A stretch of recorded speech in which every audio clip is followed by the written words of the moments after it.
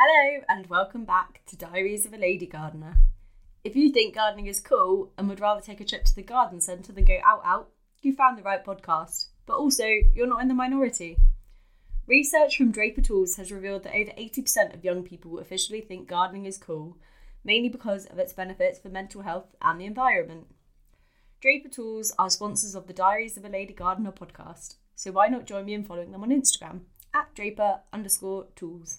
In this episode, I got the pleasure of chatting to Andy from Urban Herbs all about how the business grew to where it is today from quite a non-traditional beginning. It was fascinating to get an insight into what goes on behind the scenes, and if you've ever thought about a career in the horticultural industry, I really hope you'll find this inspiring and eye-opening. So before I give too much away, let's get into it. Enjoy!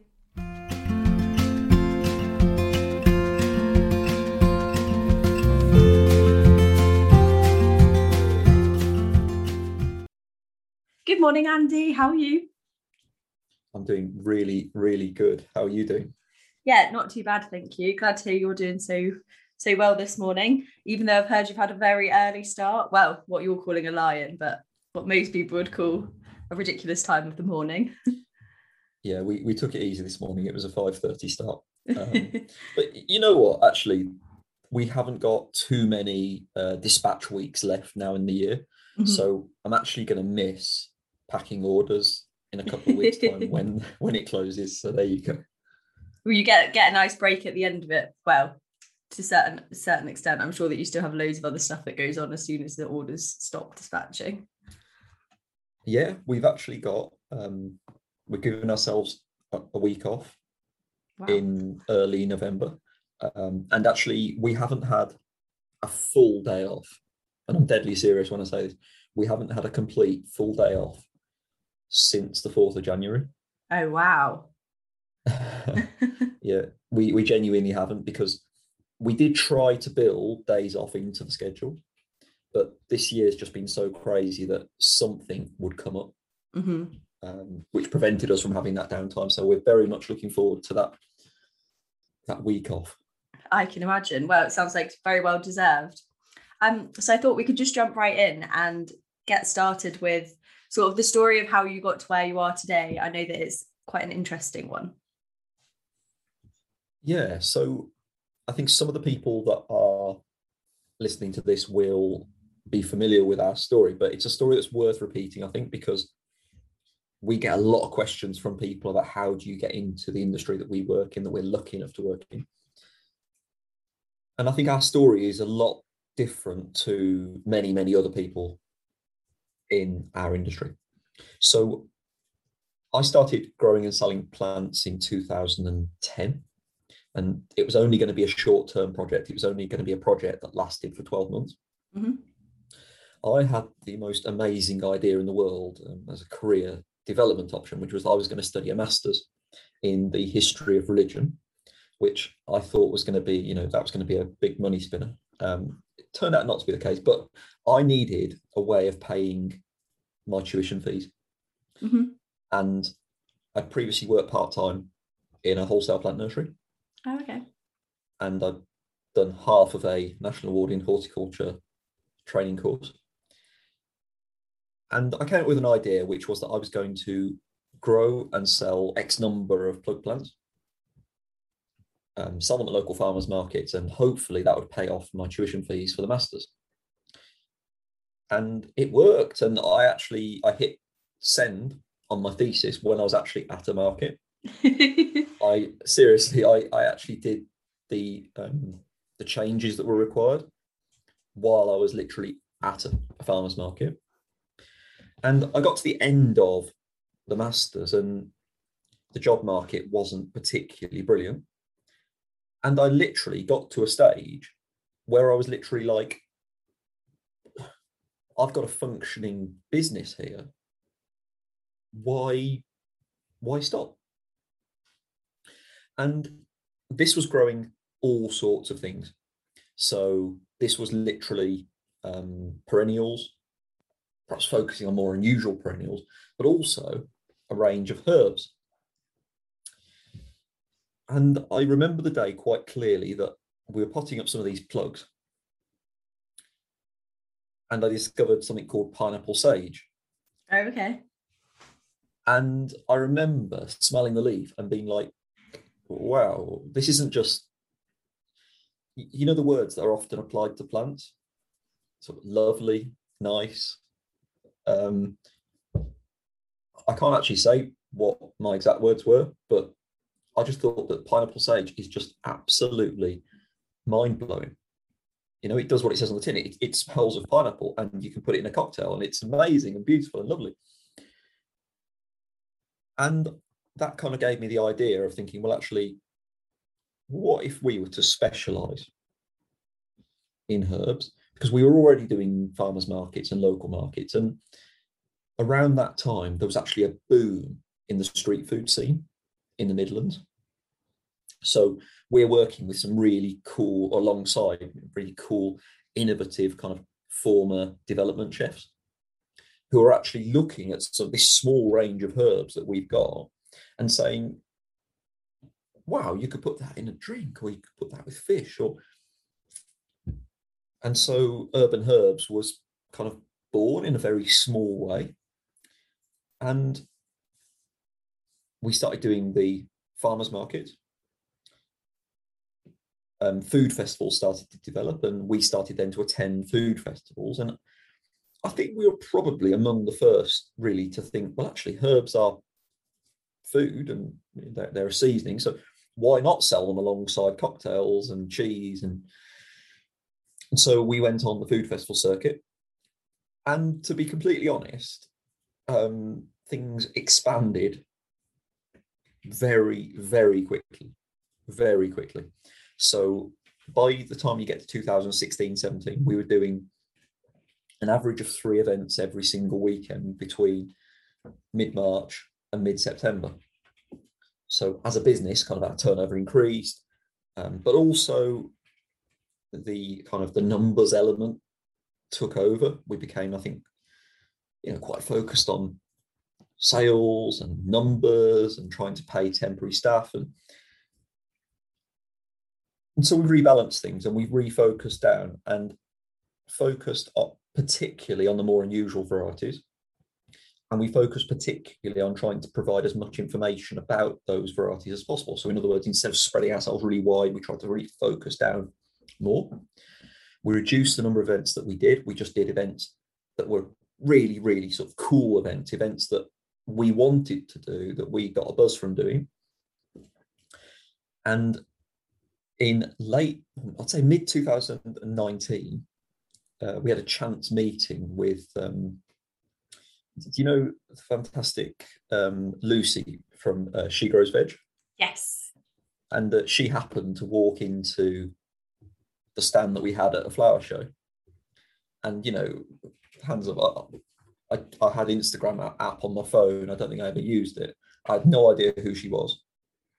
And we got talking, and she kind of encouraged me to bring Urban Herbs onto Instagram. Mm-hmm. And we started to develop an online presence, because we just realized that actually, wow, what we're doing, it's incredibly compatible with Instagram, because there's so many gardening people. The gardening community was booming. And there's so many foodies as well. So 2019, we started to develop that online presence, which was just as well, because in 2020, every single one of our in-person events got cancelled.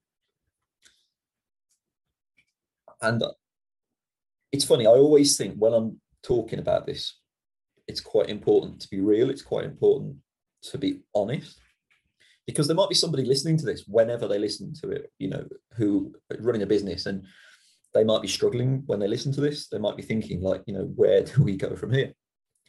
Well, that was us in early March 2020, because every single one of our in-person events got cancelled. And to be completely honest, a large number of those events kind of folded, mm-hmm. or took deposits with them. So we went from being in a really, really stable position to being in a really, really unstable position. At that point, we'd only sent out I think our busiest week, we sent out 15 orders in a week. And we just had to just double down and just go for it. And people were so amazing and so supportive, and the orders just came in and they just didn't stop coming in. So by the time you get to April 2020, we'd gone from sending 15 orders a week to around 350 orders a week. Wow. And it's literally just accelerated from there. Obviously, I mean, I shouldn't say this, but at this time of year, we are so grateful that it's just calmed down a little bit. Mm-hmm. But that momentum literally just carried on from 2020. So I think Urban Herbs has completely transformed in that time. You know, it's still Urban Herbs, but it's completely transformed in that time. We were saying just before we started our chat that actually one of the things that I'm really passionate about is about sharing this story, because I don't have any formal qualifications in horticulture. I don't have a huge area of land that somehow I've got access to use, and I certainly couldn't afford to buy or rent a large area of land. But I've managed to create Urban Herbs from nothing and build it purely because I think what we grow is really, really cool. And for whatever reason, one of the things that we're very conscious of is that there isn't a huge amount of people my age or younger going into the growing industry, which is a huge shame, actually, because there are enormous opportunities out there at the moment. And it's a job that I genuinely love. It gives far more than it takes. I mean, it takes quite a bit, but it genuinely gives far more than it takes. And we're just so passionate about trying to change the culture within our industry and actually create a welcoming environment in which those joys are shared. Mm-hmm. And I think it's very, very important to be real with people about the challenges, but also actually put forward a positive view that actually this is a career that the financial rewards can be really, really substantial. I'm really glad you said that, because when I went to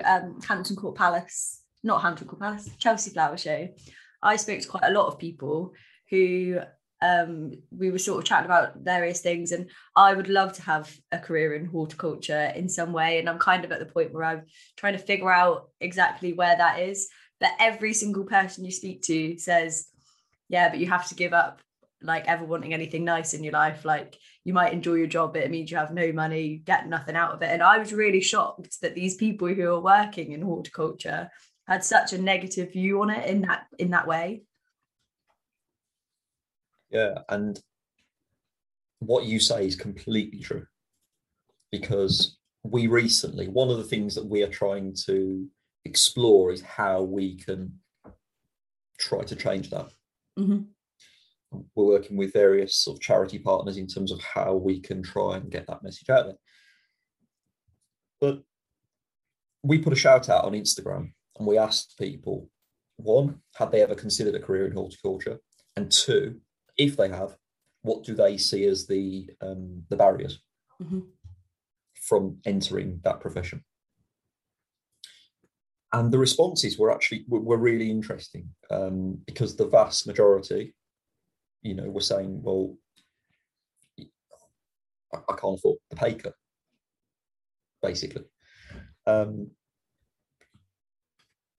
think if you start any business in the world, you have to be real and you have to say, well, actually, it's very unlikely that you're going to be able to pay yourself a salary in the first 2 to 3 years. But I think that's probably true if you do a degree. You're very, very unlikely that you're going to earn substantial amounts of money while you're studying for the degree. I think horticulture is a little bit, it's an interesting analogy actually, that, because I think horticulture is quite different in that you only ever get one chance at doing spring each year. Yeah. Right. You only ever get one shot at doing the 3rd of March each year. And just to make things a little bit more interesting, no 3rd of March is ever the same as another. So, you know, every spring is different. There's probably a lot of people listening to this actually that have had a challenging 2021 in terms of growing conditions. We certainly have. 2020 was brilliant. You know, the sun came out at the right time and the temperatures rose at the right time. But yeah, this 2021 has been a challenging growing environment. The complete opposite of 2020. I actually really struggled in 2020 because of on my allotment, I only have water butts. They're my only supply of water, and 1,500 litres in that heat barely lasted a month. And so 2020 was worse, but then 2021 has had just as many different issues. So you kind of learn each year from different experiences with the weather. 100%. And actually, I think that's one of the things that we would love to push for and try and develop actually going forward, is that kind of the advice that you need if you're going to work in this industry. It doesn't matter how many years you've done it or how many thousand plants you've sold or whatever. It's really, really important to have like that touching point. In terms of the advice as the season fluctuates, as you say, as the watering requirements are just so different, and the sort of the need to protect your plants from frost, for example, you know, it's so challenging at times. And you know, I'm really lucky in the last few years I've become friends with a slightly older grower. But I mean, that's in itself, that's quite interesting that I say he's slightly older. He's probably the next youngest grower that I know. Oh, wow. And he's 55, I'm 34. So, you know, there is clearly a generational gap. But it's actually a really positive thing, because this friend of mine has been able to give me that little bit of advice, that little bit of just, I guess, what we would call, you know, like just soft advice. So there's no magic growing hack that you can just magically make everything grow. But actually, if you just do these gentle course corrections, and it's nice having somebody on the end of the phone just to say, it's all right, don't worry, don't panic, it's fine, just, you know, it's early March. just wait. And it's the soft things, you know, the kind of so we would love to be able to put something in place that actually allows other people to have that that ladder and that little bit of advice that they can build on. Almost like a bit of a mentor. Absolutely. And I think that's what we would like to encourage, something we'd like to develop, especially actually where we are based. Mm-hmm. Because Urban Herbs is not your run-of-the-mill kind of plant nursery. We live in an area which, I think if you look on various websites, you might find it described as an area of significant social deprivation. Oh, really? Yeah, we would disagree with that, because actually, you know, it's a lovely area, and it's one that we love living, and we're surrounded by lovely people, but nevertheless, we are not your typical kind of like rural idyllic plant nursery. We literally do our growing 2 minutes drive from junction 2 of the M5, kind of surrounded by, you know, industrial areas. And it's actually quite interesting that we're doing our growing actually in the area where the Industrial Revolution in the United Kingdom kind of began. And we like to think that actually we're doing our own little green revolution here, in that, you know, encouraging and spreading the message that actually growing things is fantastic for your mental health. It's fantastic for your local environment, and it might just do its bit, for the wider, bigger environment as well. And we think that's really cool, to be honest. Yeah, absolutely. And I think that the last couple of years as well, it's like, it feels like for your journey, everything's fallen into place at just the right time, because 2020 was such a big year for people sort of discovering the joys of gardening and kind of starting to spread that message. I remember when I joined Instagram in 2000 and it must have been 2019, 2018, 2019. But I didn't know that I didn't think there would be anyone else who was growing. I don't know why I was so narrow-minded. I thought no one else is going to be a gardener on Instagram, but I just wanted it so that I could share my photos, so that I could not have to flick through my camera reel all the time to see the progress shots.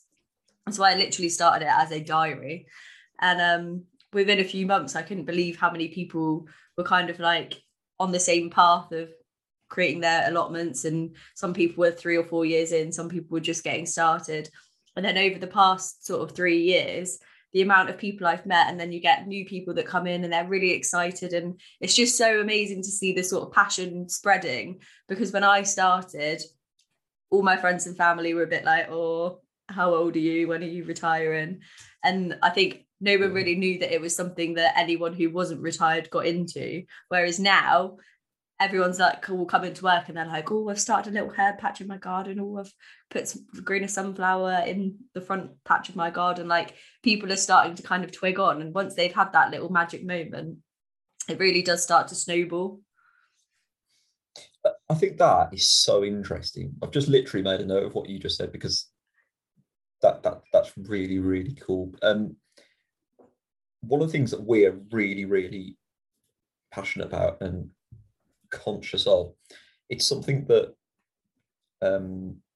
Michelle Obama, I've heard her say this phrase of making people believe that they belong at the table. I love Michelle Obama. Yeah, I mean, it's quite interesting, because actually half of the orders that we sent out this year were packed while listening to her biography, and then the other half by Barack Obama's biography. Both 10 out of 10 would recommend everyone listens to them. Big time. And it's very, very far-reaching and inspirational stuff. But she is very, very, the phrase I think that she uses, is giving people the sense of permission, but also making people believe that they belong at the table.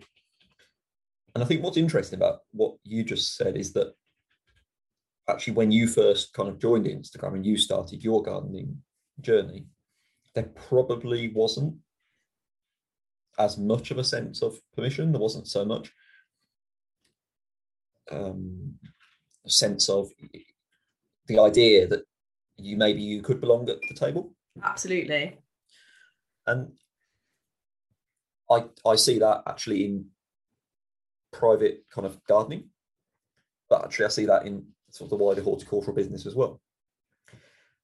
Do you remember a few years ago there was an article which got a bit of a backlash? It was sort of it was quite a sort of traditional horticulture kind of journalism piece, which was kind of almost saying, I think something about the Painted Sheds Brigade, and being a bit critical of people that, it was criticising, people, women in their sort of 20s and 30s that kind of, put little selfies of an allotment and it's not real.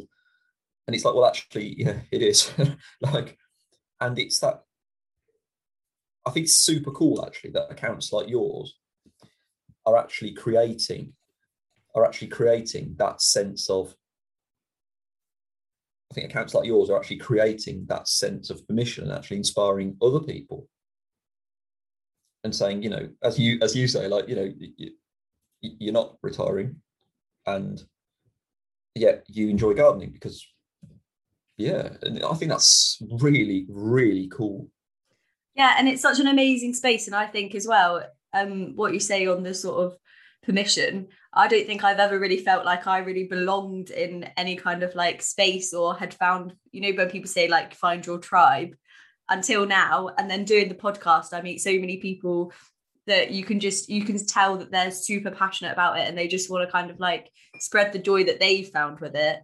And I think it is like the most amazing community, and it's an exciting time for kind of introducing new people in, and it actually getting a bit of permission. But like you say with the people say about like the Painted Shed Brigade, a lot of people, I've had a couple of people say recently actually, like, oh, it's just a place for all your selfies, but because it's gardening, it's like wholesome selfies.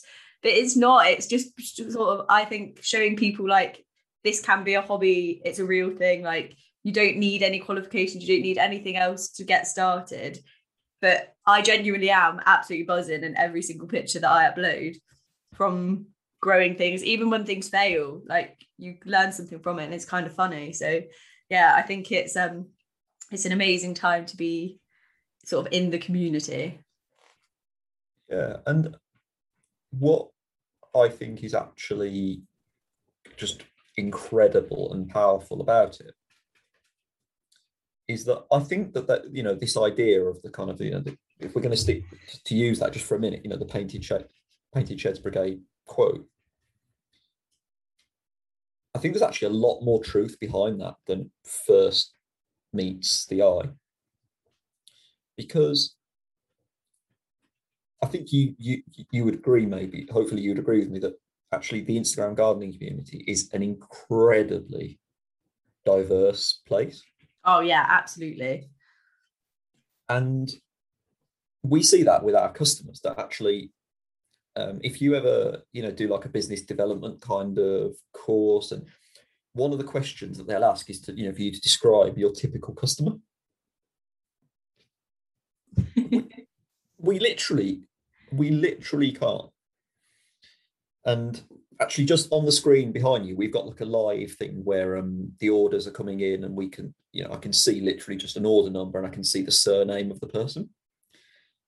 And I can tell you from literally just glancing at the surnames of the people who've ordered in the last sort of 90 minutes, the diversity that makes the UK fantastic is actually mirrored in the sort of the community that we've built up around Urban Herbs. And what's super cool about that is that actually I learn as much from my customers as, you know, as if they learn from me, because actually very often, living somewhere like Birmingham especially, if we make like a doorstep delivery, then we'll learn a lot about the person that we're delivering to, about their culture, about their experience with growing.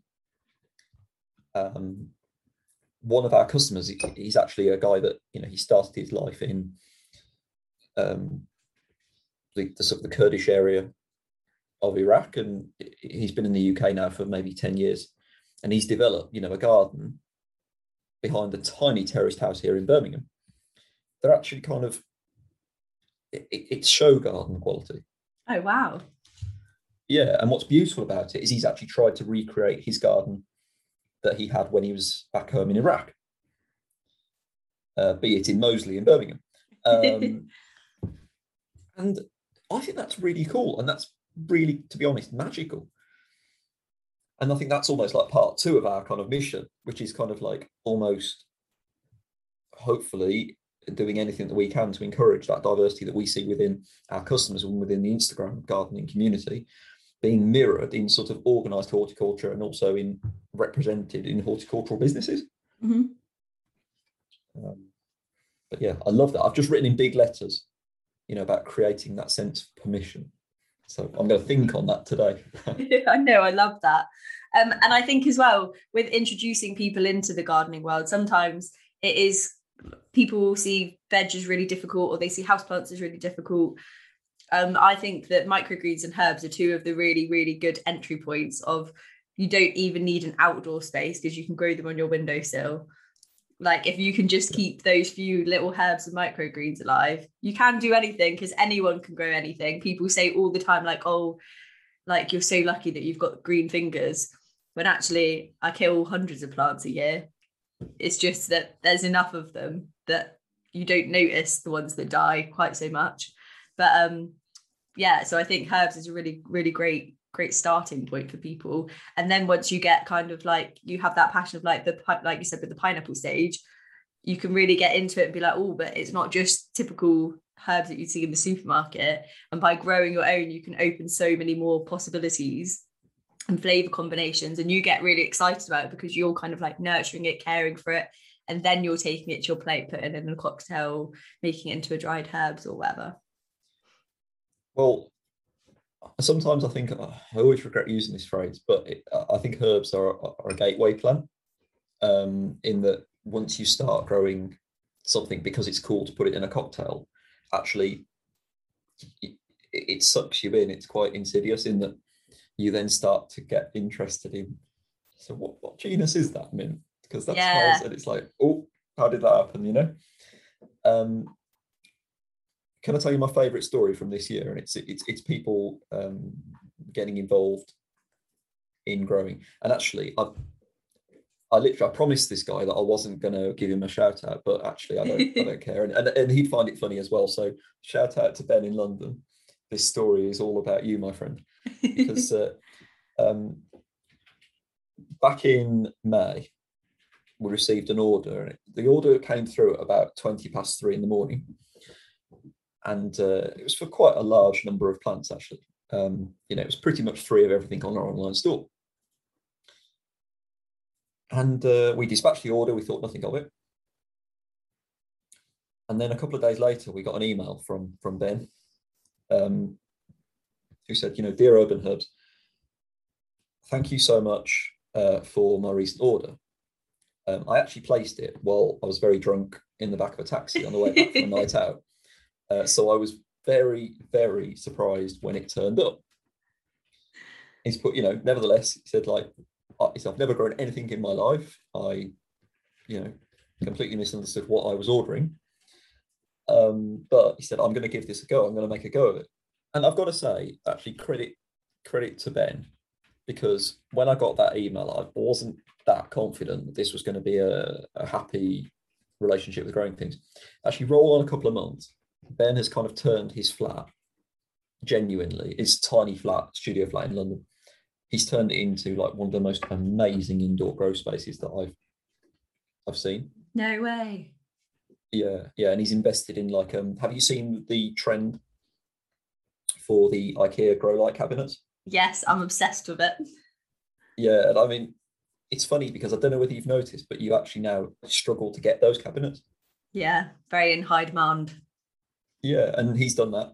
He's gone for it, and he's making mint teas with lime mint, blackcurrant sage, pineapple sage. That's so cool.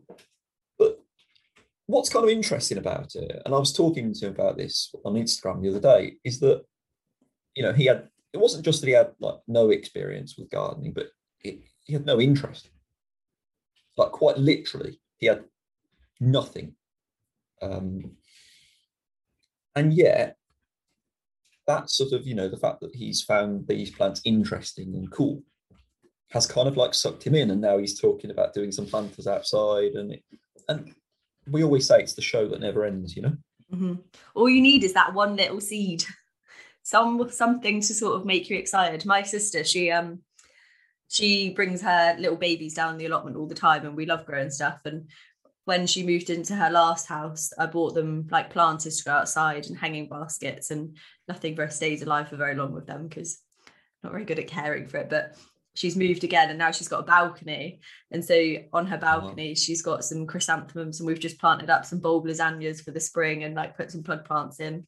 And then yesterday at the allotment, I sent her home with my cold frame and my sweet peas, because the mice keep eating everything in my greenhouse. So I was like, it can't stay in my greenhouse because the mice are going to eat it. And I was like, but if you take my cold frame, you can grow the sweet peas on your balcony. And so fingers crossed she remembers to care for them. But she gets really excited about it. And every time I give her a little care job of this is going to have to come to your house because there's nowhere else for it to go. And she really cares for it and helps that little plant to thrive. And then it goes back, and then now her houseplant collection is starting to grow because she's only got a little balcony, and she does really love it. And I think one day she'll probably take over the allotment or get her own little allotment because she does love it. It's just kind of little baby steps for her, I think. That's so cool. It's little stories like that that actually make me realise that what what we're doing and what you're doing with this podcast, with your Instagram account, it's actually it's so much more than like, you know, the wholesome selfie thing. 100%. Like it's actually really quite powerful in that I actually think that it's quite difficult sometimes to gauge just how big an impact, a positive impact you're having.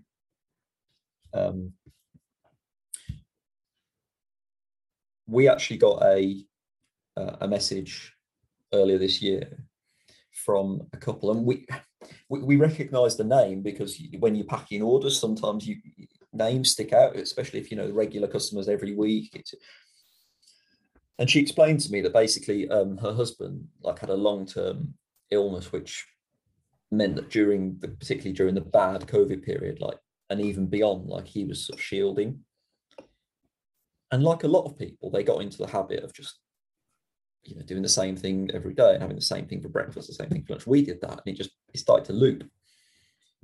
But she said that the highlight of their week was the rhythm that they got from ordering with Urban Herbs, in that they knew that we updated our online store on a Wednesday evening. They then placed an order either Wednesday evening or Thursday morning. And over the next few days, they looked at the posts, kind of getting excited about what they were going to receive. On Monday, they get a dispatch email and they track it with DPD and they can see it on the map coming closer. And then Tuesday is Urban Herbs unpacking day. Wednesday is planting Urban Herbs. And then you repeat the cycle, you know, and you know, I mean, they weren't ordering like hundreds and hundreds of plants. It was literally just like a selection, you know, to plant up, say, one planter each week. And it was just such a lovely message. It made me realize that actually what we're doing, it's kind of not a joke, you know, it's like actually having a really important, measurable impact. Definitely. And that's just one customer. Like there's so many stories that you'll never hear about. And one of the funny things actually about doing e-commerce, which it took me quite a while to get, was that normally, you know, you only hear about the orders where there's an issue of some kind. Yeah. I remember sending out, you know, one week we sent out, I don't know, 400, 500 orders. And I remember turning around to my wife as we're packing orders and saying, what's going on? We haven't heard anything. And it turns out that's just because DPD are pretty good and just everything gets there and it's lovely and everybody, and it never kind of sunk in. I never clicked that actually. Majority of the time, you will only hear about something when there isn't. There is a problem. You don't necessarily see what an important impact you're having on people. And actually, I suppose in a way, what I've just said isn't true, because actually, I think in e-commerce generally you only hear when there's a problem. But in our industry, we're incredibly lucky because we have people that are like good enough to actually take the time when an order arrives and actually like post a story on Instagram or just send us a message privately saying, you know, really like the herbs. Or I always think, you know, people probably don't get just how important that is. You know, like I think people genuinely don't appreciate just how much we appreciate when that happens. Definitely. Because honestly, we're talking about, you know, working in horticulture. It is genuinely brutal. Like if you're doing it properly, you know, you shouldn't really be doing anything else during April and May. You know, and that's the trade-off. You know, that's how it is. And actually, when you're getting up at 5:30 or earlier every single day, working through till, you know, maybe 9, 10 at night, actually, when you get a lovely message, when it pops up on my phone from a customer, you know, saying, I've just got pineapple sage for the first time, I am so excited. That makes our day, and it kind of makes me go, right, okay, set the alarm for 4 tomorrow morning, let's do it, you know. That's what makes it worthwhile, isn't it? And again, I think you posted about it the other day, like seeing the journey of people's herbs. I was actually talking to someone on last week's podcast about a houseplant, a Chinese money plant, that they'd basically shared cuttings, and these cuttings had travelled all over the world. But it's one of those things where you never actually hear the story of what happened a few months down the line, even if people post about it to begin with. Like, it would be amazing to see where they kind of end up, because herbs are such a, like with my herb spiral, I can't wait for spring when they've kind of like filled out their space and they've kind of like nestled into exactly where they want to be. So yeah, it's amazing to see kind of like how far these things travel, and then if people take cuttings and give them to friends and family and kind of like spread the joy that way. That herb spiral, we've had so many positive comments about. We shared the picture that you posted of the herb spiral onto our stories. Oh. And we've got so many messages from people sort of saying, you know, well, I've got some bricks sort of lying around and I can try and do that. And that's really cool. There's honestly no, I think that's probably the best thing about Instagram, isn't it? Definitely. And so I was inspired to do that by Tanya from Lovely Greens, who was the first episode of this podcast, and Danny from Plot 81, who'd built a herb spiral. And it's one of those things where you kind of see someone else do it and then you kind of work out how you can do it for yourself. And then for ages, I couldn't get hold of any bricks. And I was like, I'm not buying brand new bricks to make this, because it's just not going to, one, it's going to cost me about 50 quid, because bricks these days are hell of expensive. And then just as I was sort of giving up on finding bricks, a little post popped up on Facebook, and some people had knocked down their kitchen extension, and these bricks are huge. They're like bigger than any other like traditional bricks I've seen before. And I went and picked up a load, and because they were so much bigger, I thought I'd need 100, and I put 50 in my car, and I was like, oh, I'm not sure my car's going up the link road if I put any more in. But it just worked out perfectly, and that there was the perfect amount of bricks, and the spiral just came together. And it's one of those things where I think sometimes I have an idea and I can visualize it, but I can't ever see it actually working. Like, I can see the vision in my head, and then I'm like, but I have no idea how I'm going to get there, which is what happened with the teepee in my first year. And my mum was helping me, and she was like, I just don't understand where this is going, how this is going to work. And then the final product, it's almost like, because no one expected it to work out, including me, when it does look great, you're like, yes, smashed it. And then with the herbs in, it just, yeah, it looks amazing, smells amazing. And I think because I've made it more of a feature, I'll actually make much more use of the herbs, whereas before they were kind of tucked away in a corner behind a fig tree, and I never remembered to take them home because I didn't see it. Whereas now it's like a central point I will remember every time I go. That's really important, actually, isn't it? Perhaps that's something we should share a bit more. Actually, you know, put your herbs somewhere where you will be forced to interact with them. Yeah. I mean, they're such tough plants that actually you can just ignore them. Do you know what I mean? Yeah. And because you can, sometimes I think it's quite tempting to do so, really. It's funny because we've got this, me and Kate have got this saying that we sort of bounce backwards and forwards a lot. And it's the idea of doing future you a favour. Yes, I say this all the time. You know, and it's like, I think that particularly now, like, you know, you planting that herb spiral now,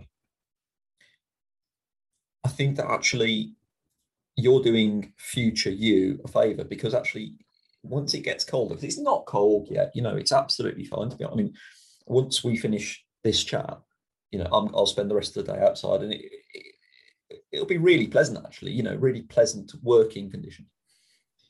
But that's going to change, and in like maybe 3 weeks' time, you're going to be so grateful for that little herb spiral to hopefully give you a bit of a well-being boost.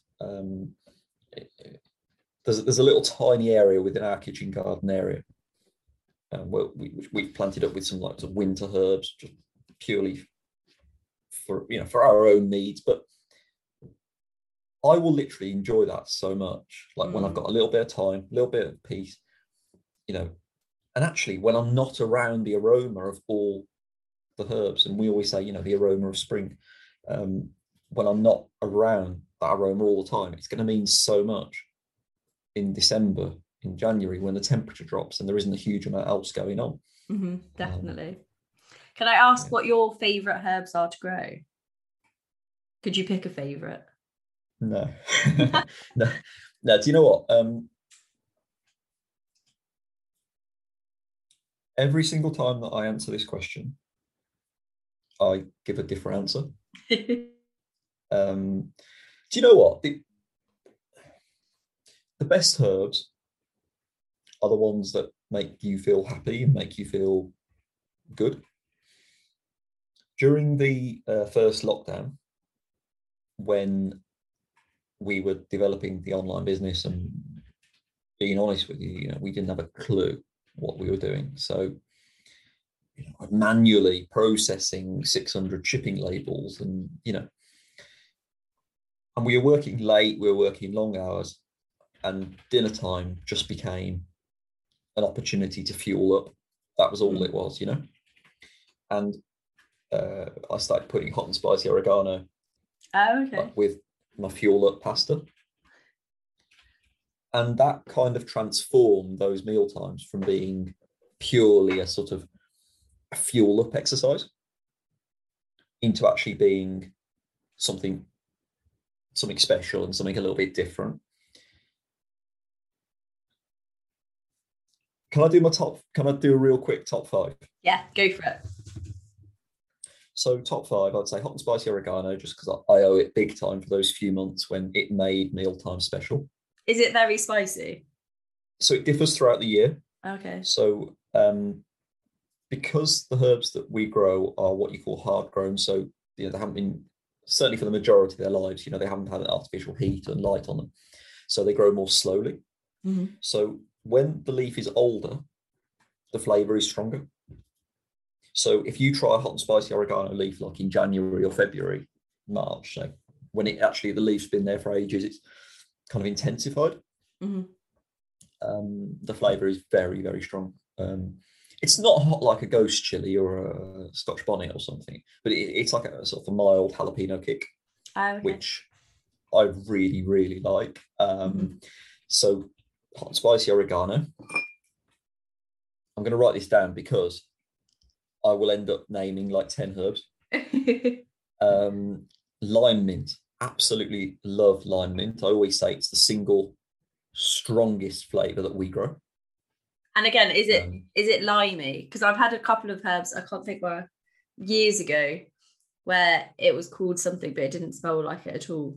The name seemed a bit random. But a lime mint sounds like mojito heaven. Yeah, it's a mint that could have been designed for a mojito. Amazing. This is where it gets hard. I'm going to go with strawberry mint because it really does smell like strawberries, and we actually put the lime mint and the strawberry mint together in the Pimm's at our wedding a few years ago. Nice. That's why we think the Pimm's disappeared so quickly, because it was that combination that did it. Blackcurrant sage. Mm-hmm. Because the sticking with that theme, we actually had the flowers, the blackcurrant sage flowers, in wedding flowers. The aroma is so strong, and it's one of those herbs that defies expectations. I think we all live like increasingly lives that are separated from the growing season, from the changing season around us, and it's so cool when you get that kind of that hit of aroma, and it just blows away your sort of your skepticism, really. Mm-hmm. Do you know what I mean? Yeah, absolutely. I had it with the lemon curd thyme that you guys sent me. When you look at the label and you think, no way. Yeah. And I would say that's my favourite herb from that selection. It smells incredible. And I really want to use it in baking. I think that will make some amazing like shortbread biscuits. See, I'm trying to find number 5, and weirdly, it was kind of down to lemon curd thyme. Oh, really? Or the barbecue rosemary. The barbecue rosemary's got like a smoky kind of kick to it. So it's like rosemary, but with a smoky flavour. Do you know what? I'm going to go with lemon curd thyme for exactly the reason that you just said, because when we used to do food festivals, we would see like your reaction again and again and again from everybody that stops. You know, you'd see people walking down the aisle with their eyes fixed on the gin samples, and they would see, you know, a sign that says lemon curd time, and you'd see them talking to their friend or sister or whatever, and say, "What, lemon curd? No." And they'd rub the leaf and go, "What?" And that's cool. Like, and that's, you know, that's the other reason why we're so grateful when people give that feedback, when they do like unboxing videos, because we then get to experience that reaction, and we get to like live vicariously through the customer's reaction. Definitely. I mean, we could post some herbs to ourselves, like, to get that unboxing experience. I'm quite tempted to do that actually, but it's much more fun when it's somebody that hasn't encountered them before. Definitely. And again, because you guys sell such unusual varieties, it's not the sort of, what annoys me is when I go to the garden centre, they literally have the typical, you might as well buy them from a supermarket, because they're not, I don't even think they have any kind of description. It's literally like mint, rosemary. There's no additional features or anything. It's just kind of like bog standard. Yeah, and it's a difficult one, to be honest, because we kind of couldn't do what we do if we did it in bigger numbers, if that makes any sense. So, you know, because, like, for example, this year, like, I wouldn't want to guess numbers, but I think this year we've probably stocked maybe mid-90s in terms of number of varieties. I think we've stocked kind of 30 different varieties of thyme, and each one of them is really quite different to the other, and different qualities. And what's really cool actually is that if we kind of grew in bigger numbers, we couldn't offer that same level of diversity. So in a way, we're grateful that kind of we have that specialism. Yeah, absolutely. The only thing is that genuinely, like, you know, our customers, people that follow us, you know, I see people going down the herb rabbit hole of almost like being a collector, of going, you know, you've got to catch them all, you know. It's like, and I think possibly, you know, sometimes people will comment and they'll say, you know, the way that I talk about the herbs and stuff, you know, that's really good marketing. I kind of wish it was, because it's genuinely real, in that once you start collecting these amazing plants and trying to kind of grow one of each, and you never stop. And this year we pushed the boat out a little bit more, went for slightly more unusual varieties. Sometimes that works commercially and sometimes it doesn't. We grew a plant called the olive herb. Have you? No, I've not heard of that one. That one.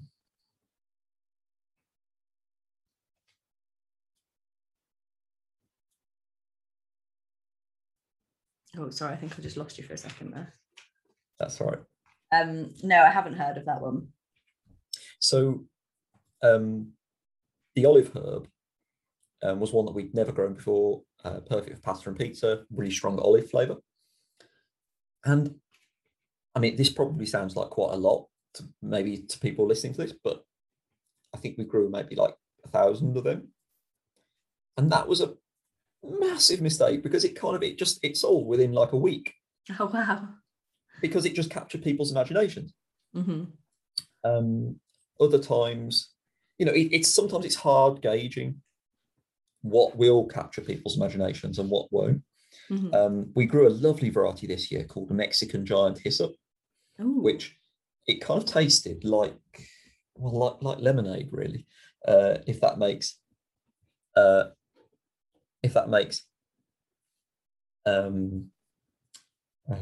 any kind of scent. And it gets a beautiful red flower. Oh, wow. Which, you know, it really is quite stunning. But then that one didn't capture the popular imagination. I think those people that did buy it were absolutely delighted and blown away by it. So I guess what I'm saying is this idea of like collecting varieties. It's something. It's a bug that I've got. I mean, all right, fair enough. Like um, it is a it's quite a significant kind of a part of my life now. It's fair to say. And what's cool is I see it being mirrored in other people as they collect the herbs, and that's really, really cool. I love that. Definitely. And actually, I loved what you said earlier about having some herbs in your bouquets, because I'm going big on cut flowers next year. But in sort of, I think it was like August, September, my overrun herb patch from, it's probably a few years old now, that I've kind of disregarded for the new herb spiral. But because it was so overgrown and huge, like the mint stalks were like nearly a meter tall, and they were perfect for bouquets. And like the thyme and the rosemary and lots of different things, that when I gave people those bouquets, they had that real like hit of scent. And then they're like, oh, wow, that smells amazing. Because most of the bouquets don't really smell like much, because they don't have like highly scented roses. Or I don't put sweet peas in, even though I grow my sweet pea tea, because they make me sneeze. So the herbs just were like a real like big impact to kind of like add into that. So I'm really excited to do more of that next year, because it's kind of like adding another sense into the bouquet. Looks beautiful, but even with just a little bit of herb, it makes such a big impact in the scent as well. Nice. Yeah, and I think that's something that a lot of people are talking to us about using the herbs as foliage for bouquets. Oh, that's interesting. Do you know the other sort of weird, no, I'd say it's not a weird trend, but sort of I guess notable trend of the last 2 years is the number of people that are actually using herbs as centerpieces for weddings as well. Oh, really? Yeah, because it kind of it ticks a lot of boxes, really, both in terms of the sustainability factor, but also it kind of it doubles up as like a wedding favor, which is really cool, actually. Really yeah, cool. I love that. My sister wants to do succulents for her wedding favors, but I'm a bit confused on how we're going to get quite the quantities of them. But herbs could be another great option, because they'd look really cool on the table as well. Well, in the next few days, we're going to be sharing a couple of pictures that customers who have done this. So yeah, tell your sister to give us a shout. We can show her things that people have done previously. Amazing. She's going to love that. I'm growing most of her wedding flowers for like her bouquets and stuff. So I'm so cool. Got my fingers crossed that we'll have like a pretty wholesome homegrown wedding. But again, for her bouquets, like having like some thyme or something through that, because you don't even need loads of it to make that real scent impact, and they look beautiful as well, especially when they're in flower. Well, blackcurrant sage would be perfect for that as well. Oh, yes. Let me write that down. Actually, it's that honestly, that smell genuinely does take me back to that day. It mainly makes me feel nervous and worried about making a speech, but no, it's nice that it holds that memory. And I like as well that then you could take the herbs home and you could plant them back into your garden and have that kind of like memento from the day. Like I've said the same with the dahlia tubers. I was like, we can grow them for years to come, and you'll always have those, like, although it won't be the exact flower, it will be the same plant that created those flowers that made your amazing day. Yeah, it's very cool. Very exciting.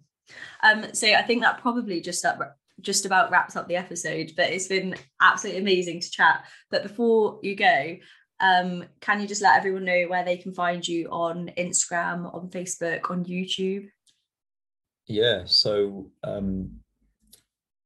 think if you search for us on Instagram, at urban_herbs_, catchy, right? And actually, something that might be worth mentioning is that we are going to be doing a new feature through our website, which is that actually, if you sign up to our mailing list on our website, we're going to be doing a random monthly prize draw. Oh, how exciting! We're going to randomly select one person each month from our newsletter subscribers, and they get a voucher that they can use towards purchase of herbs next spring. Fabulous. So If you're listening to this and you fancy some free herbs next spring, sign up for our newsletter, because actually, we just thought it'd be something nice to do in the run up to spring, because it's all right now, as I say, we're all getting outside still a little bit, but I think in a few weeks' time, we'll all be looking forward to spring already, Definitely. And so your web shop closes very soon, doesn't it? I'm trying to think if it will have closed before the episode. No, it should still be open when the episode goes out. Is it the 27th of October? 27th. Yeah, 27th of October. But I've got to say, actually, that's the final dispatch day for our herbs. But we've actually got some really, really lovely content lined up that's going to be going out through our social channels over the next sort of 12 weeks. We have got some really, really exciting developments for people. We're going to be we've set ourselves a challenge, which is like upping the amount of information that we're sharing about growing, about each variety. So there is going to be a lot more like information-based content, growing tips-based content. Amazing. And of course, we're going to be like counting down our favorite herbs of 2021. And before we know it, we'll be sharing the joy of spring. And actually, autumn, I think, is my favorite time of year, but nothing beats the excitement and the joy of counting down to spring, does it? No. I'm not sure if I will be saying that when I'm out doing potting in -1 degrees and all this, but what's really exciting actually is that we've kind of expanded the range that we grow ourselves, and my mom is now working with us. And she's agreed to come back for next season. Fantastic. Which I was amazed by.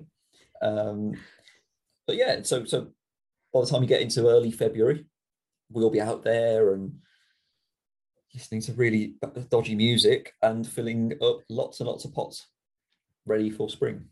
Amazing. We can't wait to share that with people, to be fair. I actually just got goosebumps at the mention of spring. I'm already buzzing for it. I know. I'm exactly the same, to be fair. It'll be amazing. Well, can't wait to see what you've got lined up for the next 12 weeks. And thank you so much for coming on. No, thank you so much for having me.